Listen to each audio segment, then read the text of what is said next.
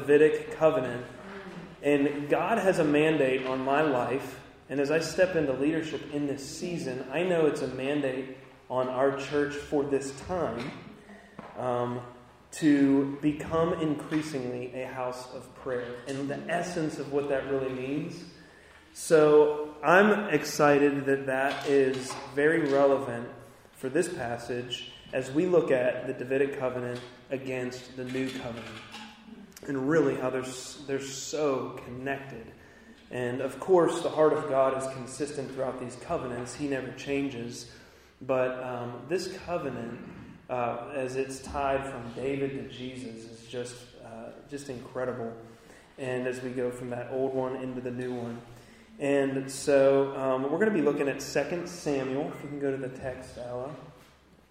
7. I'm actually going to start with verse 1, 2, because I think that, because I think that it's a relevant part of this. And so, this is the fourth week of Advent, and it's the week of love. So the focus is love related to Advent this week. And we're going to be talking about a house being built for the Lord in this passage. And asking the question, does God want a house? Does God want a house built for Him? Does He want a resting place? Does He want a dwelling place? And as you consider that, and we read this passage together next, consider that Jesus came in the flesh and dwelt among us. Jesus came in the flesh and dwelt among us. I won't go into that because that's probably better for Christmas Eve. But does God want a house? I'm going to read this now. Can you guys stand in honor of God's Word? So on the screen it'll pick up at verse 8. I'm starting with verse 1. After the king was settled in his palace, and the Lord had given him rest from all his enemies around him. Oh, okay, they're all there. Okay, I just had the wrong reference on top. Nope, that was all me. This is better.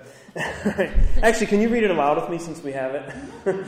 I like that better. So, after the king was settled in his palace, and the Lord had given him rest from all his enemies around him, he said to Nathan the prophet, "Here I am, living in a house of cedar, while the ark of God remains in a tent." Nathan replied to the king, "Whatever you have in mind, go ahead and do it, for the Lord is with you." But that night the word of the Lord came to Nathan, saying, "Go and tell my servant David, this is what the Lord says. Are you the one to build me a house to dwell in? I have not dwelt in a house from the day I brought the Israelites up out of Egypt to this day. I have been moving from place to place with a tent as my dwelling. Wherever I have moved with all the Israelites, did I ever say to any of their rulers, whom I commanded to shepherd my people Israel, 'Why have you not built me a house of cedar?' Now then, tell my servant David, this is what the Lord Almighty says. I took you from the pasture, from tending the flock, and appointed you ruler over my people Israel. I have been with you wherever you have gone, and I have cut off all your enemies from before you. Now I will make your name great, like the names of the greatest men on earth, and I will provide a place for my people Israel, and will plant them so that they can have a home of their own and no longer be disturbed. Wicked people will not oppress them anymore, as they did at the beginning, and have done ever since the time I appointed leaders over my people Israel. I will also give you rest from all your enemies. The Lord declares to you that the Lord himself will establish a house for you. When your days are over and you rest with your ancestors, I will raise up your offspring to succeed you, your own flesh and blood, and I will establish his kingdom. He is the one who will build a house for my name, and I will establish the throne of his kingdom forever. Amen. Be seated. All right. So David says, I want to build God, you a house. And God says, have I ever had a house? You know, and I think of other passages, right? I'm paraphrasing, but like, can a house contain me? Can a house be made for me with human hands? You know, and so we get this picture, at least from this passage, like, does God even want a house? Right? Does he need a house? Does he want a house? And he says to David, I will build a house for you. What a powerful picture. He says, you won't build a house for me, but I will build a house for you. And your family line will persist as seated on the throne forever. The throne of this house. Isn't that amazing? What a call on David's life. And so David gets this message, and so the question is, does God want a house? David has just been made king of Israel, and after conquering Jerusalem from foreigners, he decides to make that the political center of Israel. And he now wants to make it the religious center by building God a house. And so this is kind of the context into which God is speaking to him through the prophet Nathan. And so the next thing we see, though, is this picture in David's rulership that consists of gathering Levites together. It's like the first thing he does around the Ark of the Covenant, which represents or carries the presence of God, right? And so I want to give a little context about who the Levites are, and then I want to give a little context overview of who David is and what his relationship with the Lord is like. And so way back in Exodus, you see that the Levites, the Israelites rather, are worshiping this golden calf that they made, right? While Moses is on the mountain receiving the Mosaic covenant, or the Ten Commandments from the Lord, he's encountering the Lord, he comes down and sees this. Well, after this, shortly after that, God says to the Levite, God says to the Israelites, he says, who is for me? And it says, all of the Levites gathered to him. The Levites are one of 12 tribes of Israel. He said to the Israelites, who is for me? Come up. And the Levites are the ones who gather to him. Now that's important because if you move forward into Numbers chapter 3, you see where God says to Aaron, or to Moses, give the Levites to Aaron and his sons. They are wholly given to him from among the sons of Israel. Now, behold, I have taken the Levites from among the sons of Israel instead of every firstborn. They shall be mine. And they would be set apart to minister to the Lord, and he would be their portion rather than physical lands. So the promised land is coming, but for the Levites, God himself would be their inheritance. Now you may be connecting the dots why it's important that we're focusing on the Levites right now. Because 1 Peter 2:9 says that we are a royal priesthood. And unlike in those days, we're a priesthood of believers, right? Not a portion of God's body, but anyone who's a believer. This isn't like the special tribe of Israel believers. It's all believers. We're a priesthood whose primary calling is to minister, therefore, to the Lord. And so we did that this morning, and did you feel and do you always feel at home when we come together and do that? We were made for that. More on that in a little bit. So, the Levites are gathered, like God, David gathers the Levites. And he gathers them around God's presence, the Ark of the Covenant. And he assigns 4,000 Levites of the 38,000 as musicians and skilled singers. Fun fact, side note, we have, there are 288 skilled singers in 1 Chronicles 25 who David assigns to this. They're broken up into these three groups, and they're taught to prophesy, and the musicians are taught to prophesy with harp and lyre and cymbals. Well, a few years ago when we renovated the church, we got new chairs. We got the chairs that we have now that are up at the Crestmont campus, and there are 288 chairs. Whoa. And I was like, oh God. I almost fell over in the spirit. But the 288 chairs, I'm like, this is a word of the Lord. You know, we are like the Levites. We are a priesthood of believers. But so David gathered them, and what was their assignment but to minister to the Lord day and night, 24/7. There were also gatekeepers and treasurers and officers and judges, and they would keep this house that would be built for the Lord. But David did not build it. Solomon built it. But did God even want it? Let's see. But a little bit about David first.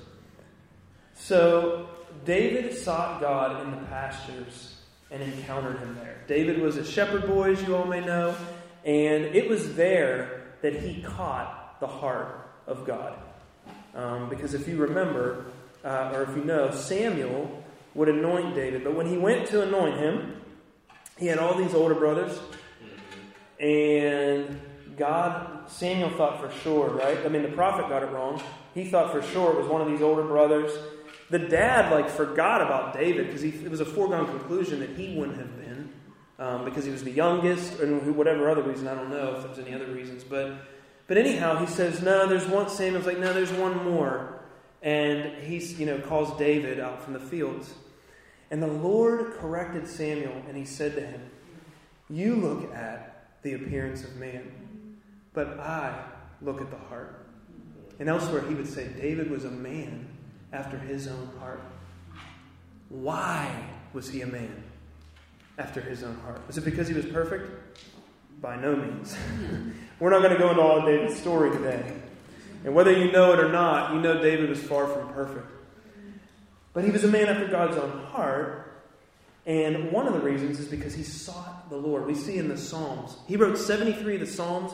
In the context of 24/7 day and night worship and prayer, come all of the Psalms that we have today. I mean, you have to understand, this is the context. 33 years under David's leadership. No house, but day and night worship and prayer around the ark. There's no house yet, but day and night worship around. God never released him to build that house, but there was day and night worship and prayer. And he said in some of those Psalms, right, he said, the Lord says to my heart, seek me continually. And he says, your face I will seek. And a life verse that I'll quote here often is, right, Lord, one thing I ask, and that will I seek, is to dwell in your house forever, to gaze upon your beauty, to meditate on you, Jesus. And this was the cry of the Levites. This was the cry of David's heart. He said, we behold you in your power, in your glory, in the sanctuary place. And there were other places where David would talk about just beholding God. And we know that David had a revelation of Christ. There are several what's called messianic psalms where he would David was a prophet. He's called a prophet in Scripture, not just a king. And he's a priest, right? We see this in his worship. But David would prophesy about Jesus. Psalm 2, Psalm 22, and Psalm 45. There were other Levites who were prophesying about Jesus. So we see this picture of Christ. He has a picture of Jesus coming with captives in his train. And Paul would quote this in Ephesians 4. Captives coming in his train. Psalm 68, coming back to the New Jerusalem with captives in his train. Psalm 24. And he would come to the gates in Psalm 68 with captives in his train. You and me, the church, from all nations. And in Psalm 24, David said, "Be lifted up, you gates, that the King of glory may come in." I mean, this is powerful. He saw Jesus. He had a revelation of Christ over 1,000 years before Christ came to earth.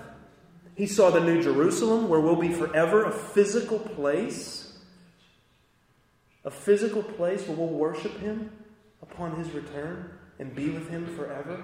He saw that Jesus returning there.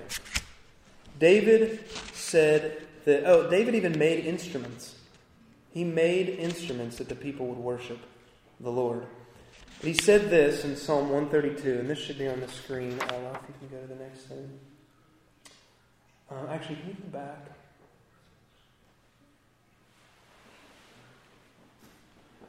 Yes, this is it. "Remember, Lord, in David's behalf, all his affliction, how he swore to the Lord and vowed to the Mighty One of Jacob." This is Solomon, his son, writing, by the way. Most believe that. This is Psalm 132. "Remember how he swore to the Lord and vowed to the Mighty One of Jacob, I certainly will not enter my house, nor lie on my bed. I will not give sleep to my eyes, or slumber to my eyelids." Can you go to the next one? "Until I find a place for the Lord, a dwelling place for the Mighty One of Jacob." So this wasn't just a passing comment that he said to Nathan in the passage we read first. This was like David's heart cry. Was like, I won't sleep until he has a house. So if it wasn't built in his day, that meant that David burned for this all of his days. He probably slept some. But he burned for this all of his days as king. You know, we historically, as the church, have gathered around a lot of different things. We've gathered around preaching. We've gathered around evangelism and mission. We've gathered around a lot of different advocacy for justice issues. And I want to say that the Lord celebrates preaching and invented preaching, right? And preaching is good and anointed preaching is important.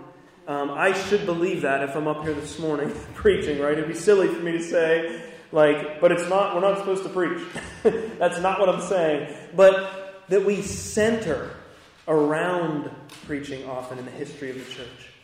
That we can center around teaching or center around other things, evangelism, mission.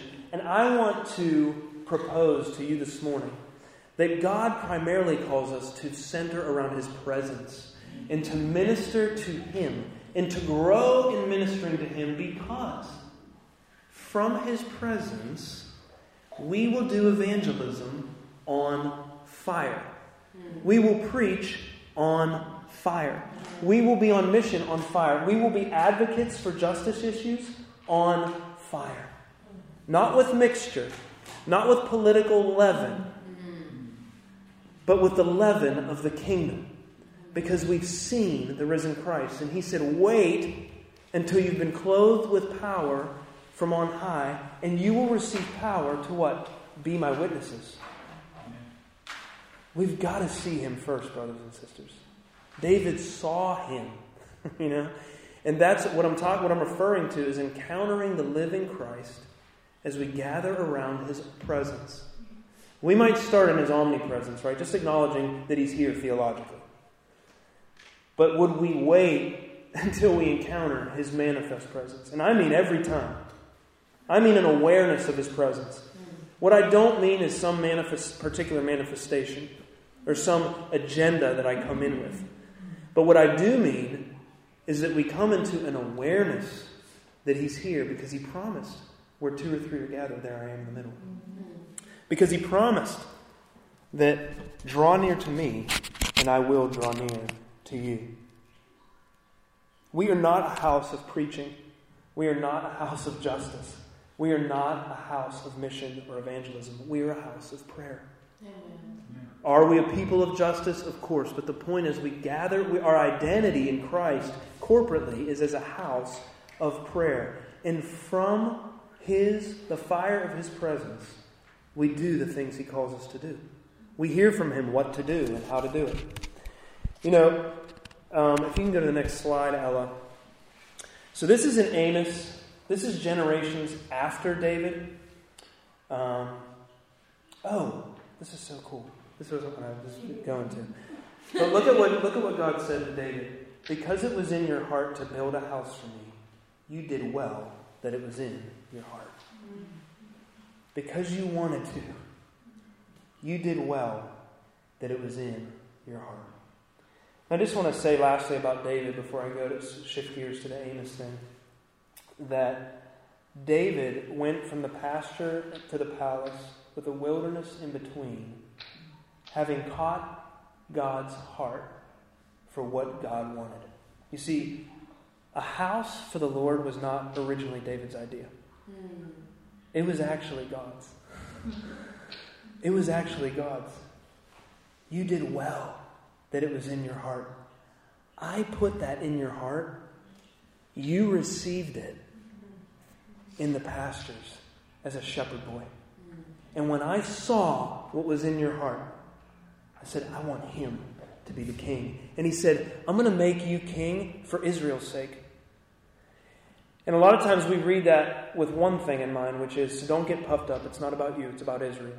You're not the king for you, right? That's a fair interpretation.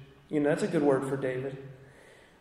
But another part of that is, it's to Israel's benefit that a man after God's own heart is king. Right? It's to Israel's benefit. It's for Israel's sake that I'm making you king. Right? But it started way before that. And he was anointed, and there were years between his anointing and his becoming king. And most of it was being chased by a crazy, jealous king who was before him. And that was like David's journey of preparation. And that's a whole other story, because that's a sermon about David. But thanks, man. I appreciate that. So if you can go to the next slide.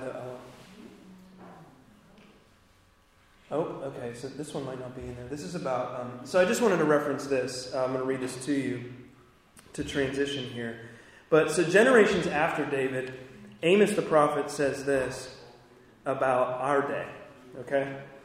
On that day, I will raise up the fallen shelter or booth or house of David and wall up its gaps. I will raise up its ruins and rebuild it as in the days of old, so that they may possess the remnant of Edom and all the nations or Gentiles who are called by my name. Okay, now track with me here.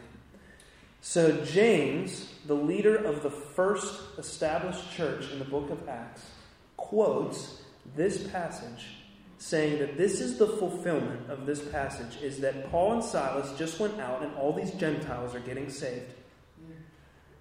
It's not just for Jews, it's for Gentiles. They were just coming into that revelation. You and I know that now because we're Gentiles. Most of us, I think, maybe all of us. I don't know. But, he was just learning that. And he said, oh my gosh, this is the fulfillment of the passage in Amos. Because James knew the Old Testament. And he said, on that day, I will raise up the fallen house of David. So the house of David was rebuilt. That is the church. Amen. This house is the house of prayer, the church that was being rebuilt, starting with the birth of the church in Acts. That was fulfilled. And so we are a priesthood of the Lord, and as we minister to Him because He's worthy, we get in touch with His zeal for His house that consumes Him, and we get sent out with His burning heart and love for others. All right, Corey Russell says, the greatest longing in God's heart is to fully dwell on earth. David touched the deepest ache in God.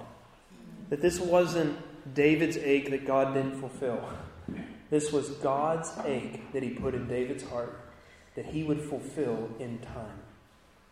First, He fulfilled it in the foreshadowing first temple built by Solomon, David's son.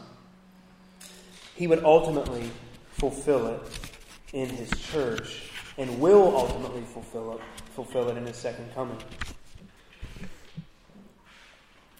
We have a picture of God, this being God's ache, from Revelation 4 and 5, where there's day and night worship and prayer. Of the New Jerusalem, and at the end of the story where God will have a permanent dwelling among His people forever. God said, and God did have Solomon build a house. He said, "Your son Solomon shall build my house and my courts, for I've chosen him to be a son to me, and I will be a father to him." So you see, God did ordain that Solomon build a house. He didn't build it because his dad wanted him to. It was just God's timing that Solomon would build it. He said, "David, you were a man of war, you were a man of bloodshed. You can't build me the house." And so that was some of what was behind that. But he said, there will be peace and rest on every side. And we would see in Solomon's reign and rule as a type of Christ, the wisdom, the wealth, the peace, and the fortune that would exist around him in the context of day and night worship and prayer, right? Now, many of these kings didn't finish well, but they would represent in these aspects God's design or a shadow of who was to come. In this passage, Jesus, if we ask ourselves, who is God in this passage? Jesus is the root and descendant of David. And Revelation says he's the root and descendant of David. He is the anointed one. And because he's the anointed one, we are anointed.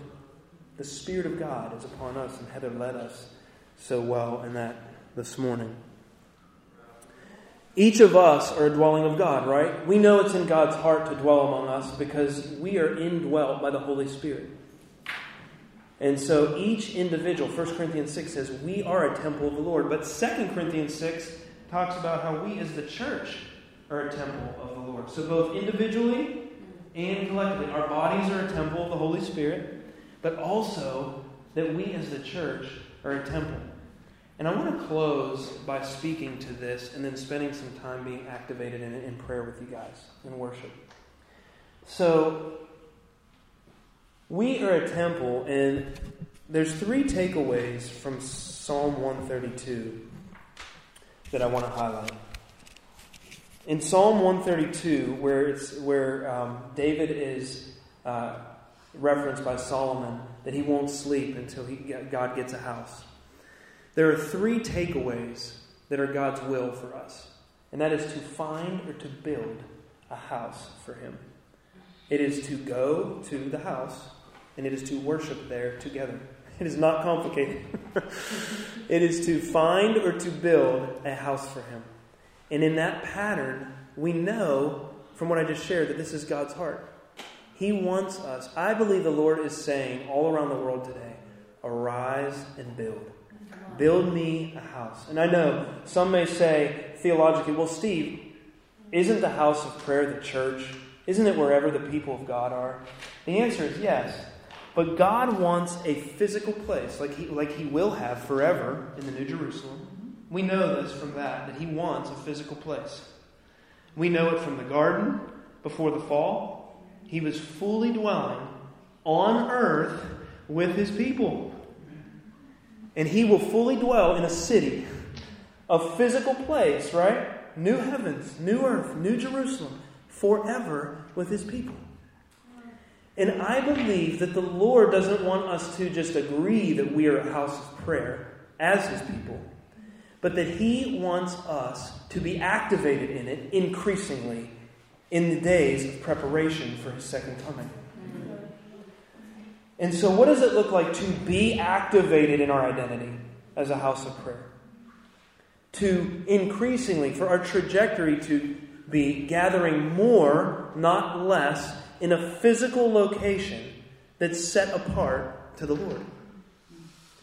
And I believe that God is speaking this in this day. I want my people to return to being gathered around my presence, both as I manifest myself to them and in preparation for that full day.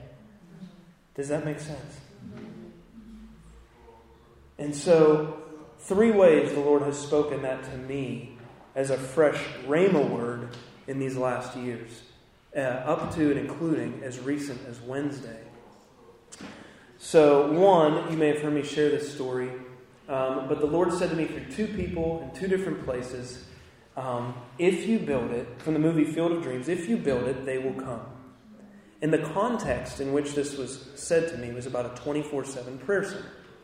And I've always thought about 24/7 prayer centers as like separate from the local church, right? Like that's an expression of the church. That's something that some people are called to and whatever. But I do believe that God is bridging. He's putting these things together, right? I do think that God wants His church to come into alignment with this, that we move in the trajectory toward 24/7 worship and prayer. That doesn't mean every person never leaves a room. That means you can come and go as you please, but there will always be a place, a dwelling place, where 2 or 3 are gathered. Say just one prayer facilitator and one worship leader, and say no one else has come yet in a particular minute, but that they're there, 24/7, hosting His presence. That when someone walks in, who doesn't have any responsibilities, but knows that there's a place that they can go, that's always open, that's always hosting His manifest presence. Right? This is what God longs for, is to be with us forever. And He wants us to increasingly become that dwelling place. So that was the first way I heard the Lord. The second was October. In the second week of October, I went with Jake to a church that's practicing 72 hours of worship and prayer each week. And so it's Monday through Friday, 6 a.m. to 8 p.m. It's a local church. It's not a separate prayer ministry. And we just went there for impartation. We went to learn. We had meetings. We went to their classes. They have a school of ministry. And we were, of course, so blessed by that. But I was in one of the most profound moments for me was actually in sharing with this young married couple. Jake and I were talking with them. I just said, I'm fully convinced that God wants a resting place. And as I said that, I just split open. And I just began to weep and weep. And I was caught off guard by that. And I knew the Spirit of God was speaking. And He was like, that's what I want. That's what I wanted. He was bringing me into alignment with that to build. To build with Him. And unless the Lord builds it, we labor in vain. Amen. But when the Lord says, build me a house of prayer, and I will come and they will come, then the obedience of faith is aligning with His building it. And so God's doing that here. And I'm excited about that. He's doing that at the Tab, and He's doing that in our region. I think He's going to do it through the network. He's going to do it at the Tab. He's going to bring, He's prophesying, He's going to bring more musicians. He's going to bring more prayer facilitators. He's going to bring more worshipers in spirit and truth. And how many of you know that the Father's eyes roam to and fro for those whose hearts are fully devoted to Him, who are wholehearted toward Him, that He would fully support them? There's 2 places I see in Scripture who the Father seeks us. And we know that it's the Lord who found us and when we were lost. But I mean, where He seeks a group of people, He says, those who are wholehearted in the Old Testament, and then in the New Testament, worshipers in spirit and truth.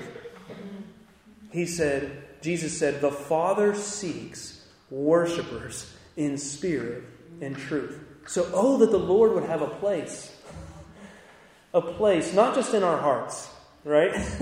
But a physical place that's set apart to Him, that we can be activated in our hearts to come together and worship Him.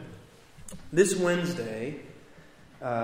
Wednesday, I was in worship and prayer with 2 couples. And as we were in worship and prayer, the Lord took us to the place that I worshipped out of a few minutes ago about Jesus being high and lifted up as the anointed one. And we were just exalting Him, and we were joyful. We were in the Spirit. It was a wonderful time. And one of them saw, in a vision, they saw like oil just being poured into the room. And as they did, they later told me they didn't see me doing this, but I was pouring a vial of oil in their room, like literally, and wiping the doorpost with this oil. It was just like a holy moment. We were just encountering the Lord. Well, Then one of the women said, she said, Lord, thank you for bringing us into alignment right now. And shortly after she said that, I have no other way to describe this except to say I was utterly seized by the Holy Spirit. This has only happened to me twice. And it was the most intense encounter I've had in my life. Wow. And it was on Wednesday. And I wasn't supposed to preach this today. In the context in which that happened to me, I was on the floor, and all I'll say is, minus the pain, moms, that it was in the cadence of contractions. Like I was giving birth to something. And for better than an hour. Wow. On the floor. And just snot crying, and mostly on, sometimes off, I think, so that I didn't pass out or die. I'm serious. it was intense. And I'm still processing all this, but here's what happened during that time. This is the word of it. This is the most important part. So I'm telling you, this is what's happening to me. And then 2 people got the same passage. And the passage was Psalm 132. One person got the first half, and the other person got the second half. Wow. Oh, I won't sleep, I won't give you rest, nor rest, until I build a house for you.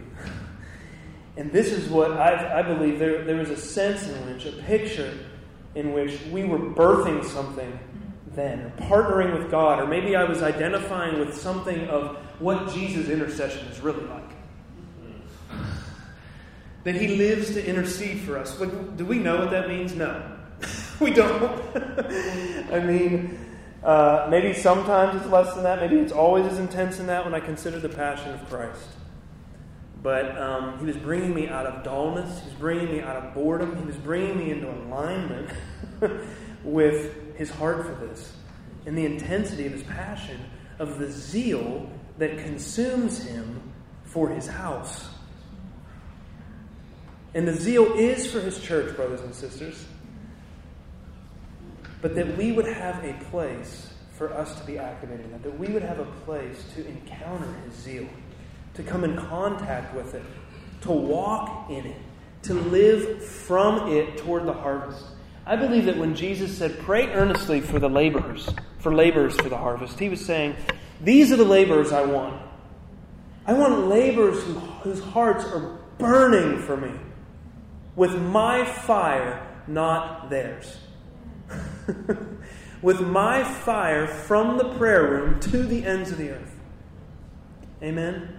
And so, the old covenant in this passage is God saying to David, I will build you a house. But of course, it's a prophecy. The old covenant is a prophecy about the new covenant in Jesus' blood.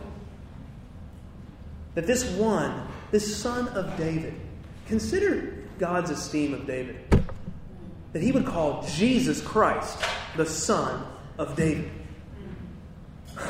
In fulfillment of His promise to David. In honor of His promise to David. This fallen man, who was a man after God's own heart. Brothers and sisters, consider that and receive His love for you this morning. That you who are least in the kingdom of God, that I who am least in the kingdom of God, am greater than David.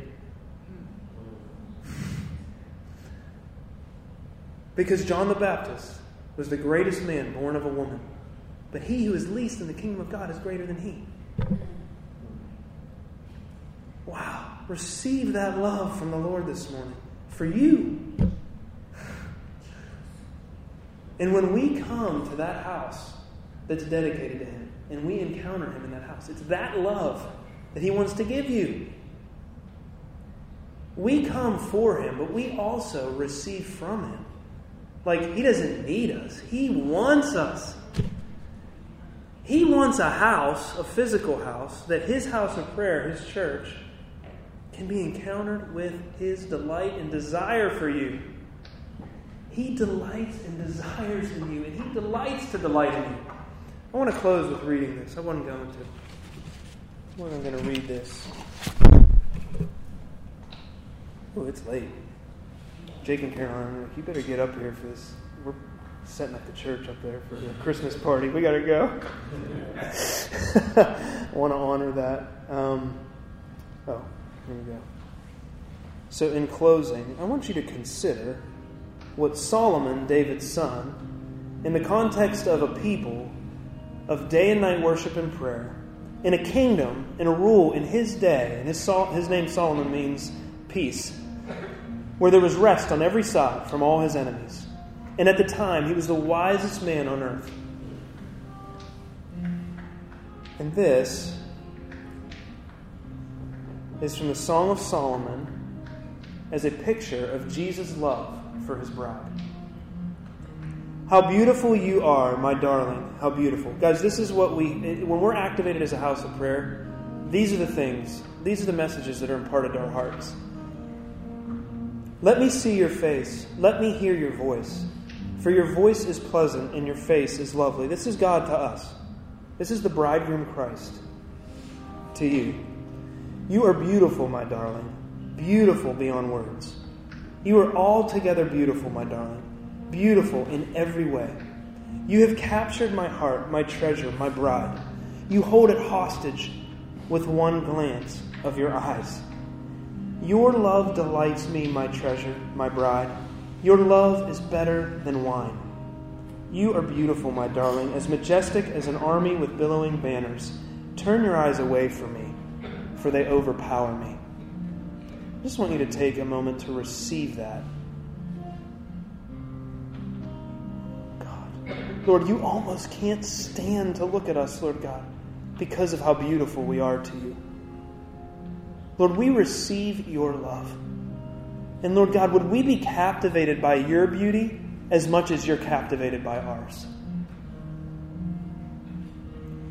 Give us a revelation of the beauty of God, of your beauty, Christ. Oh, beautiful bridegroom, Christ.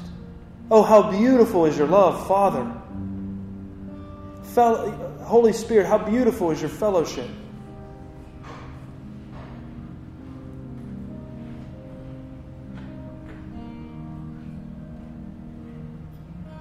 And Lord, in closing, we ask, would we be your resting place?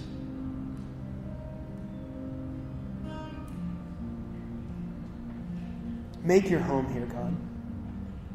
Make your home here in a physical space and place, even as you have in our hearts. A place where we could gather that's dedicated, that's consecrated unto you, O God. Because you're worthy. And in preparation for that day, Lord God, would you increase and accelerate this? Would you increase and accelerate this, Lord God? Would we come into contact with you increasingly through a place that increasingly is open, practically open, for day and night worship and prayer? Lord, would you establish that here? Lord, gather to us the Levites. Gather to us the musicians. Gather to us the singers, Lord God. Multiply the singers. Multiply the musicians, Lord God, who are equipped to facilitate day and night worship and prayer among us. That we can come and worship day and night before your throne. Experiencing who you are and who we are in you, Christ. Experiencing what you're saying and obeying you in faith and doing what you say. Lord God, to your glory and return. In Jesus' name, amen.